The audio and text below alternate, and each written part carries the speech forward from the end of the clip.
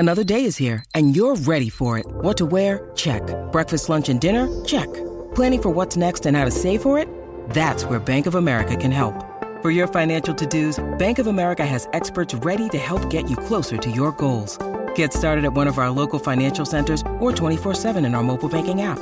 Find a location near you at bankofamerica.com/talktous. What would you like the power to do? Mobile banking requires downloading the app and is only available for select devices. Message and data rates may apply. Bank of America N.A., member FDIC. When you need mealtime inspiration, it's worth shopping Kroger, where you'll find over 30,000 mouth-watering choices that excite your inner foodie. And no matter what tasty choice you make, you'll enjoy our everyday low prices, plus extra ways to save, like digital coupons worth over $600 each week. You can also save up to $1 off per gallon at the pump with fuel points. More savings and more inspiring flavors make shopping Kroger worth it every time. Kroger, fresh for everyone. Fuel restrictions apply.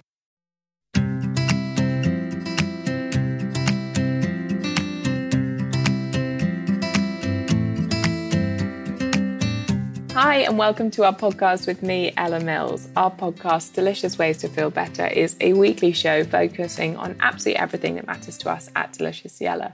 We really believe that feeling good is about a holistic 360-degree approach to our lifestyles, and that wellness is about so much more than just what we eat or how we exercise. It's our relationships, our mindset, our sleep patterns, our stress levels, and just how we look after ourselves on a day-to-day basis. On this podcast, we'll be breaking down anything and everything to do with mental and physical health and sharing small, simple changes that'll hopefully inspire you to feel that bit better.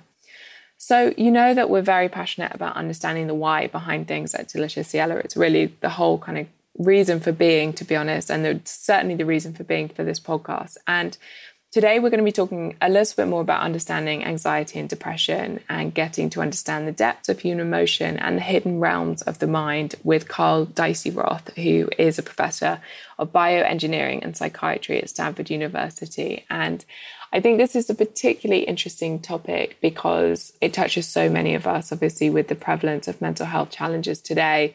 I think so many of us, definitely myself and Matt included in that, have struggled with anxiety or depression at points in our lives. And we understand how perhaps it physically or emotionally feels like, but I think there's a limited understanding for so many of us, and again, us included in that, on what's really going on in the brain. And I think sometimes that can perhaps stunt our empathy for those around us.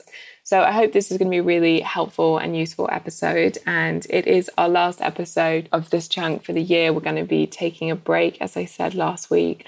Over the summer, we have got some really big things happening at Delicious Ella that we want to first and foremost kind of really just put all our energy into, and then we'll come back with a bang in September with a podcast. As of next week, we're opening Plants, which is our brand new restaurant, which has been the project of 2021 so far. And the idea that we're just a week away from opening now feels so good. So please do come see us. If you want to book a table, just head to www.deliciousella.com. We are working on a new chocolate bar, a new caramel cup, and 2 different savory ranges at the moment.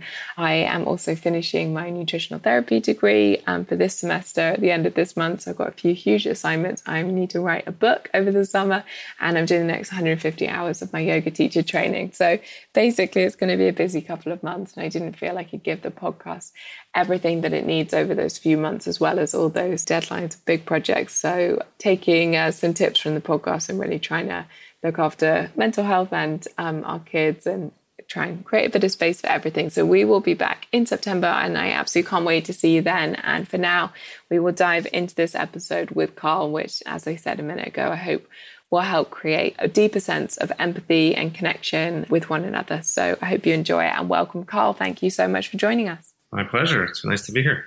So your book's called Connections. I wondered, just before we get into it and into your work, if you could just start by giving us an overview of what you do, of what the book's about, and why these connections are so important.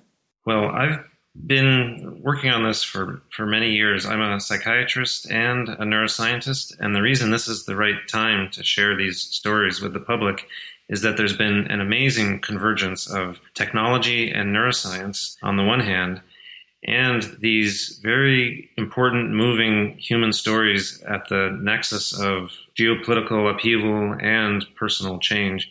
These 2 threads came together, the science and the personal stories all at once. And for me, this was a very important thing to share with the world. And I think and hope there'll be connections that people see to their own lives. Absolutely. I think there was something you said in the epilogue, sorry to start at the end of the book, and you mentioned it actually in reference to violence, which made a huge amount of sense, but it also struck me as something that was maybe relevant to all of us more widely. I'm sure that there is a huge number of listeners today who struggled with their mental health in some capacity, whether that's anxiety, depression, friends and family themselves struggling with other mental health conditions. And when you talked about the need to have these conversations and these needs to open up these conversations about mental health, you were talking about it in relation to violence, but it just struck me as part of the importance was to kind of create this deeper sense of empathy and conversation and understanding of one another, because I think it's so easy to go about our day to day without truly understanding what someone sitting on the other side of the table is maybe going through. You're absolutely right about that. And this is a remarkable thing about psychiatry. On the one hand, we deal with these extreme forms of human emotion that are universal and that we've all experienced either in ourselves or our friends or our family. But those extremes also give us insight into the typical day-to-day sorts of experiences that we have, the emotional upheavals, the emotional swings. What we have in this book is stories that share with people about how we can look at the extremes and use them to understand the day-to-day as well. Now, we've all seen in the past year or the past few years, we've all seen extremes happening around the world due to the pandemic, due to other things that have happened. But what we're seeing in psychiatry is that we can understand the natural human condition by what goes wrong in the psychiatric setting. And so that's a theme in the book. It's a theme in the human stories that I'm able to share in the book. And I think, as you point out, it's an insight that we should all talk about. Psychiatry actually is being called upon to address things that are very urgent and pressing in society that are not even necessarily related to psychiatry per se. Aggression, violence, the extreme reactions to stress. And we're at a time where finally, neuroscience and neurotechnology are giving us ways to speak about this in a precise way, in a scientific way, in a way that really matters. And so this is what I hope to share, this alignment of the stars. There's a lot of hard stuff and a lot of difficult stories, but there's also hope for understanding. So, Carl, when you said there, and I know it's a big message of the book, that in studying the extremes in psychiatry and in mental health and human behavior, it also, as well as creating more empathy there, sheds more light into a greater understanding on the day-to-day of, I'm sure normal mental health is not the right expression, but the sort of normal status of the human mind. And as you touched on things like the end of stress and violence and aggression, and again, these kind of quite normal to some extent emotions. What are the key takeaways, the most obvious learnings there? Well, there's a few good examples. For example, we all know there's a whole chapter on social behavior, human stories about people who experience the two extremes, people who are on the autism spectrum, who have difficulty with social interaction, difficulty with handling the high rate of information that comes with a social interaction. That's one extreme. On the other extreme, you have people who are actually sort of hypersocial, you might say. There are very interesting syndromes, one called Williams syndrome, where people have just a stunning level of instant connection, instant bonding, rich, expansive storytelling. But these are people who are not entirely healthy. This comes from a chromosomal deletion, amazingly, so a loss of some DNA. And yet these people have extreme hyper-sociability. And so we can look at that, and we can look at all the natural variation around us, and within ourselves. We can see sometimes we have that social energy, and sometimes that feels depleted.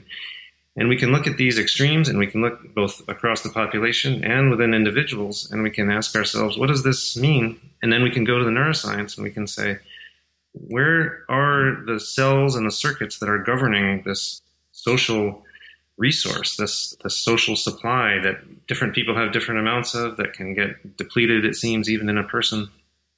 And it turns out there's some real exciting neuroscience there, ways we can understand that in a quantitative way, even talking about bits of information in the real sense, like bits in your computer. We can talk about bits per second flowing through individual neurons, and we can say, okay, here's an autism-related condition, here's on the other extreme. And here's how it all boils down to real bits in the brain. That is unbelievable. I think one of the things I really took from the book that I really appreciated is that, again, if we go back to thinking, as I said, so many of the people listening to this will have experienced mental health in some capacity. I think we all know what, for example, the kind of physical sensations of anxiety feel like, or perhaps depression. But I don't think that many of us, definitely myself included, really know what's actually going on in the brain. And even the way, there's a few paragraphs you spoke about what's actually happening within the brain if you have anxiety. I found it really profound. I think it gives you a lot more compassion for yourself and, again, for everybody else, and empathy in the fact that this is a kind of biological situation. That's a very important point. It's interesting that understanding that it is biological, even before we get to new kinds of treatment, just as you're saying, the understanding that it's real and physical and biological, that by itself allows us to feel so much empathy for the people who are suffering. When you look at people who have suffered from severe anxiety, severe depression, historically it's been very hard for friends and family to understand deeply what's going on. And that's led to all kinds of exacerbation of the problem, of the issue. There's this frustration, why is this person acting this way? It doesn't make sense. But just understanding the physical, biological nature has been incredibly illuminating. You mentioned anxiety. This was, we published a paper in the British journal Nature in 2013 on the assembly of anxiety, how the different parts, the different features, if you will, of anxiety get assembled and put together into a coherent state by the brain. And if you think about anxiety, it's got different parts to it. First of all, we have physical feelings. We have our heart beats faster and we breathe more quickly. Okay, so there's the physical stuff. And then you've got a behavioral change. You avoid risky environments. You avoid, even if there's not a threat, you avoid things where there might be something that goes wrong. And that causes problems very often, that avoidance. And then there's even other features. It feels bad also. And that's actually different from the other two things I said. That inner feeling of negativity, that is its own part of the state. And what we found in 2013, we found out how those three bits, those three parts, are all brought together by a master control region in the brain. There are cells there that reach out and get one part, and reach out and get another part, and reach out and get another part, and it all gets bound up into the state of anxiety. When we published that paper, I got emails from around the world from people who had suffered from anxiety, who hadn't been able to leave their house for a long period of time, just saying thank you for showing how physical it is, how biological it is. And that by itself brings hope. Of course, we want to do more than that, but for psychiatric disorders especially, a big step is understanding. Yeah, no, I couldn't agree more. I think, and you said it as well, which is that in the past, as you said, I think there's been a stigma around a lot of different mental health conditions, and it certainly doesn't help the situation. And that you said that the kind of more traditional approach, which I feel like I heard 1,001 times growing up, which is that it's just a chemical imbalance. We just can't look at it like that anymore. Well, the exciting thing is we have been able to move beyond that way of looking at it, which honestly was a good first step. That's what science and medicine are. It's humanity's best current guess at the situation, often informed, but often not enough. The exciting thing is we've now moved beyond that to a whole new level of understanding that is much more well-defined and precise. And that is the nature of these connections across the brain. We now know, if we take this example of anxiety we just spoke about, it's those connections from the master control region that go out to get the different parts of anxiety. We now know exactly what those are. We know where they start, we know where they go, and we know that they matter. This is from the neurotechnology side. We developed a method called optogenetics, which lets us use light to turn on or off literally one connection or another connection or another connection across the brain. In this case, in vertebrates, mammals like us, mice and rats. We can do this in fish. Animals that have much of the same brain structure as we have, just smaller. And we find that we can very precisely cause each of these individual features, these individual bits of anxiety, by using light to turn on or off, literally cause or suppress firing of these exact connections across the brain. That's a level of insight we never had before because we couldn't do that sort of precise experiment. So this is an exciting time because we've gone beyond chemical imbalances to the actual physical connections in the brain. It's absolutely extraordinary work, honestly, it really is. And I wondered, do these threads, these different connections within the brain, do they help explain the kind of positive or negative internal state that people perhaps are prone to? They do. And this has been one of the most remarkable things that we've discovered is we now understand exactly how value, positivity or negativity, can be added to or subtracted from even neutral things. It's just like we know when we have a cold, we no longer can smell or taste food as well. And it's always surprising when that happens, how completely that whole realm of experience has just been deleted from our lives. In much the same way, people with depression, they cannot experience joy or pleasure or reward, even in things that are normally joyful to them. It's completely gone, as completely as taste or smell are deleted when you have a cold. And this is amazing. It's terrible. It's a source of great suffering and misunderstanding, but it's also quite amazing. How does that happen? And what we found is that there are specific connections that do indeed have the ability to add or subtract value, positive or negative value, and layer those onto even things that are completely neutral, that had no value at all. And this can happen instantaneously. And so this has been a very important insight, that this value is just a physical and electrical, well-defined process like anything else in biology. And that will bring understanding.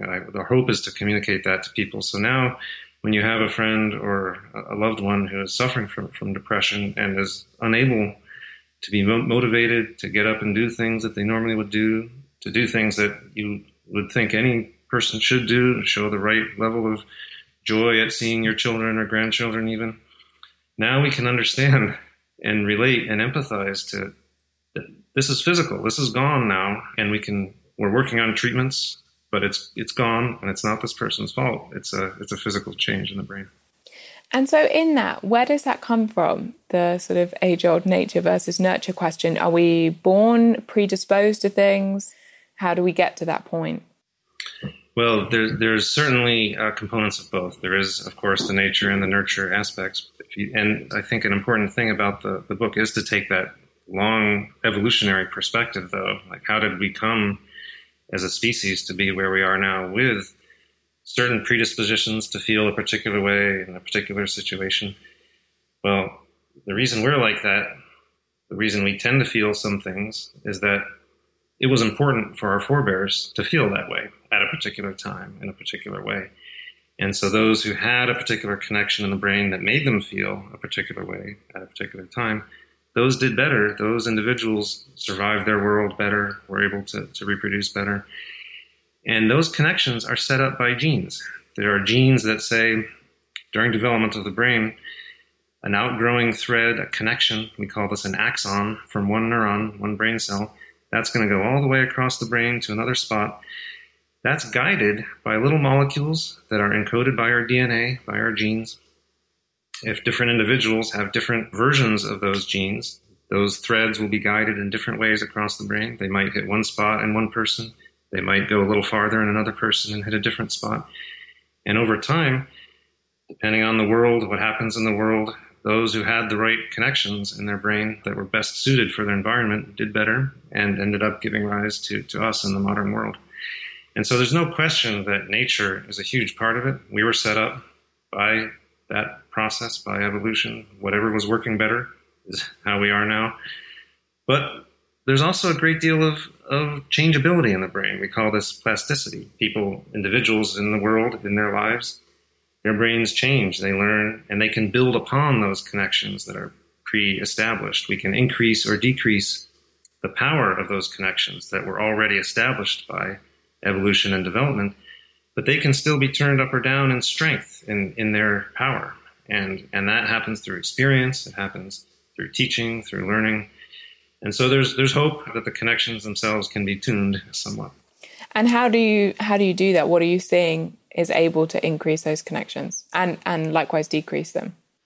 Yes. So this now gets to the really exciting hope for the future. We're not at a point now where in human beings we can reach in and turn up or down those connections instantaneously.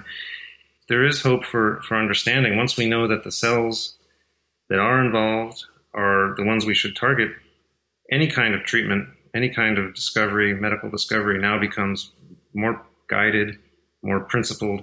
We could now look for medications that, instead of just changing the chemicals across the brain, as you mentioned earlier, this chemical imbalance idea didn't really get to the specificity of connections in the brain. Now that we know, okay, it is a connection from point A to point B that's involved, and maybe we find medications that can turn up or down the efficacy of that connection itself, then we can try to translate that to human beings and say, okay, instead of just treating your brain like soup and changing the levels of chemicals all across the brain, maybe we can give a more precise medication that will change the strength of one important connection in the brain depending on a patient's symptoms.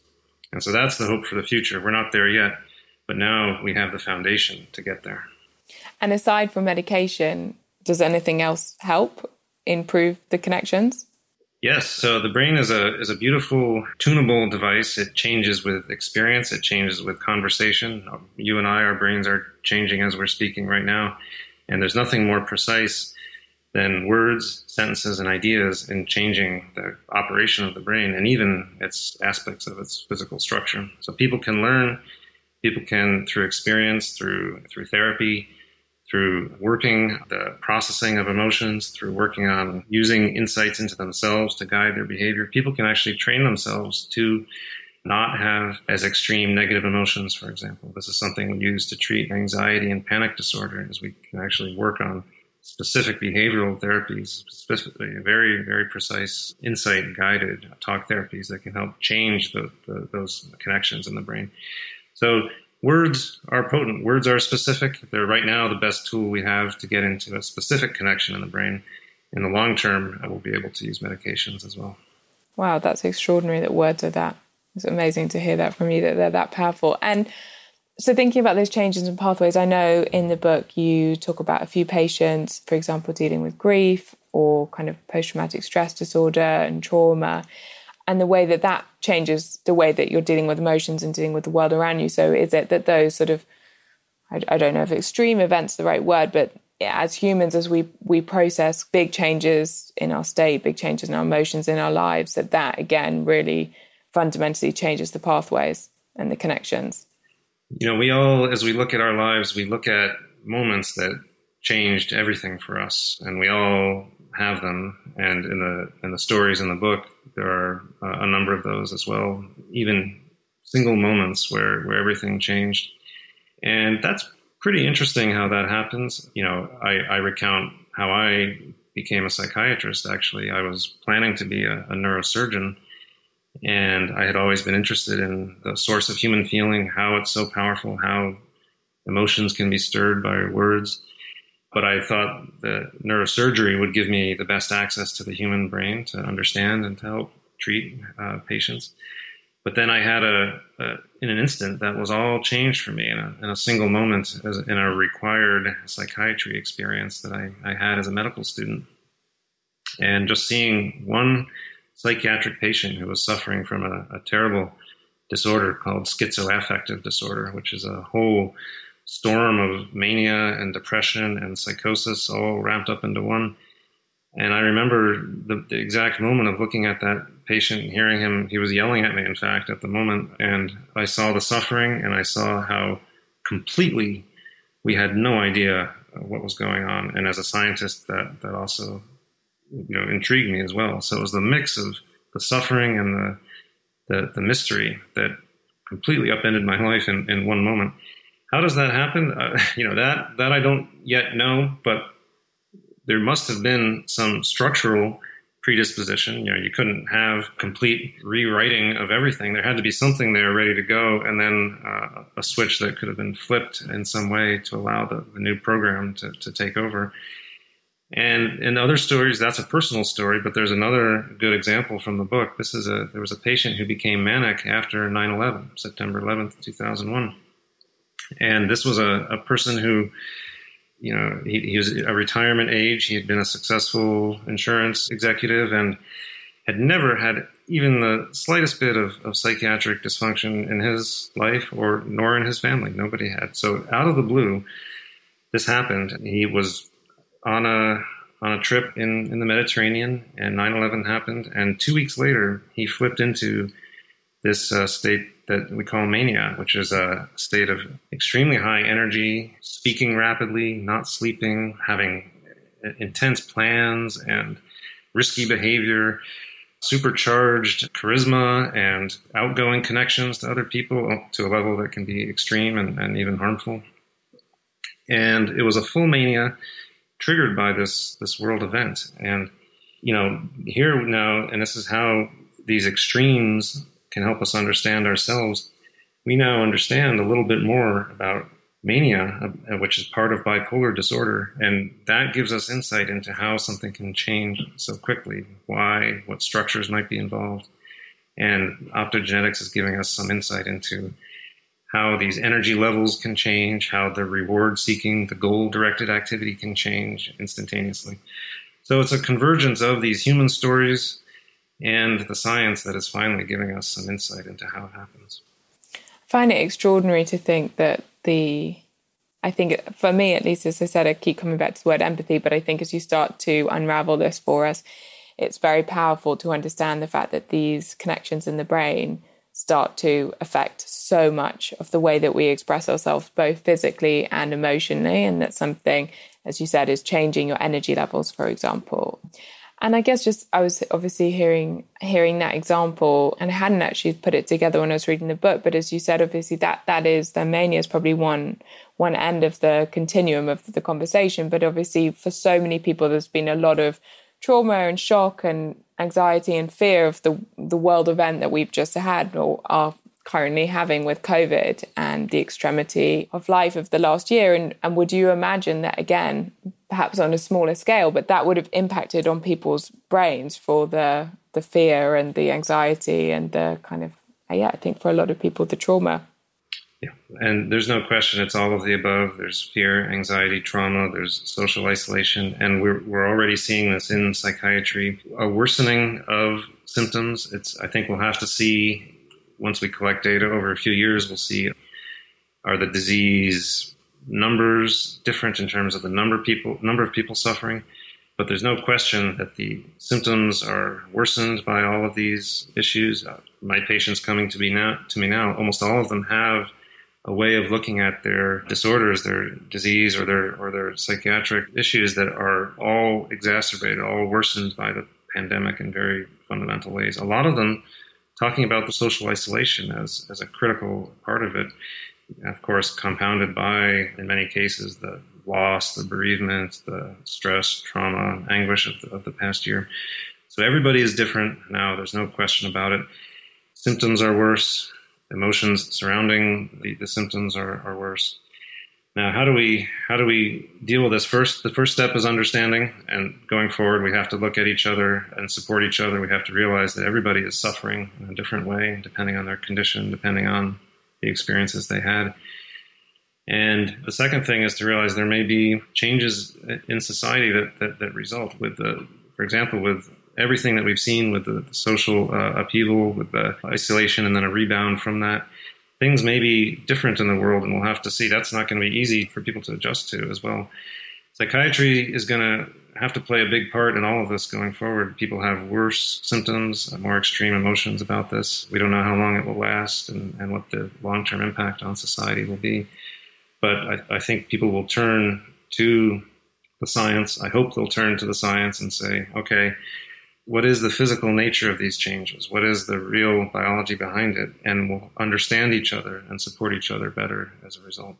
Thank you, Carl. Honestly, I think as you put it so succinctly there, as we start to actually understand what's going on, even in just such short terms as we've been talking about today, it gives such a better ability to relate to other people and empathize with other people and perhaps just be that little bit kinder to one another. If you had one closing thing, something that you wanted everybody to reassess when it comes to conversations around mental health, what would that be? I think a theme of the book, and a big reason I felt compelled to write it, was for people to realize that there's this very deep commonality, that there's this universality to our inner states that we have. And there's a reason that we have them. And these are shared, these inner states that we have, these inner feelings, they're more extreme in some people, less so in other people, but they're shared, they're universal, and not only all around the world, but far back in human history. These are the shared threads, it's the shared fabric of humanity. And we now know in many ways we can state exactly what these threads, these connections are.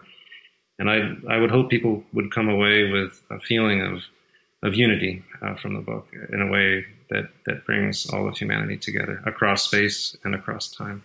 Amazing. Yeah, infinitely more connected than I think we often appreciate. Well, Carl, thank you so much for joining us today. Good luck with the book. I'll put all the details in the show notes below for anyone that's interested in learning more. It's an absolutely brilliant book. Thank you so much, Carl. Thank you, Ella. Delightful conversation. Please do share the episode with friends and family if you've enjoyed it, and have a lovely, lovely Tuesday. Thank you so much. Bye.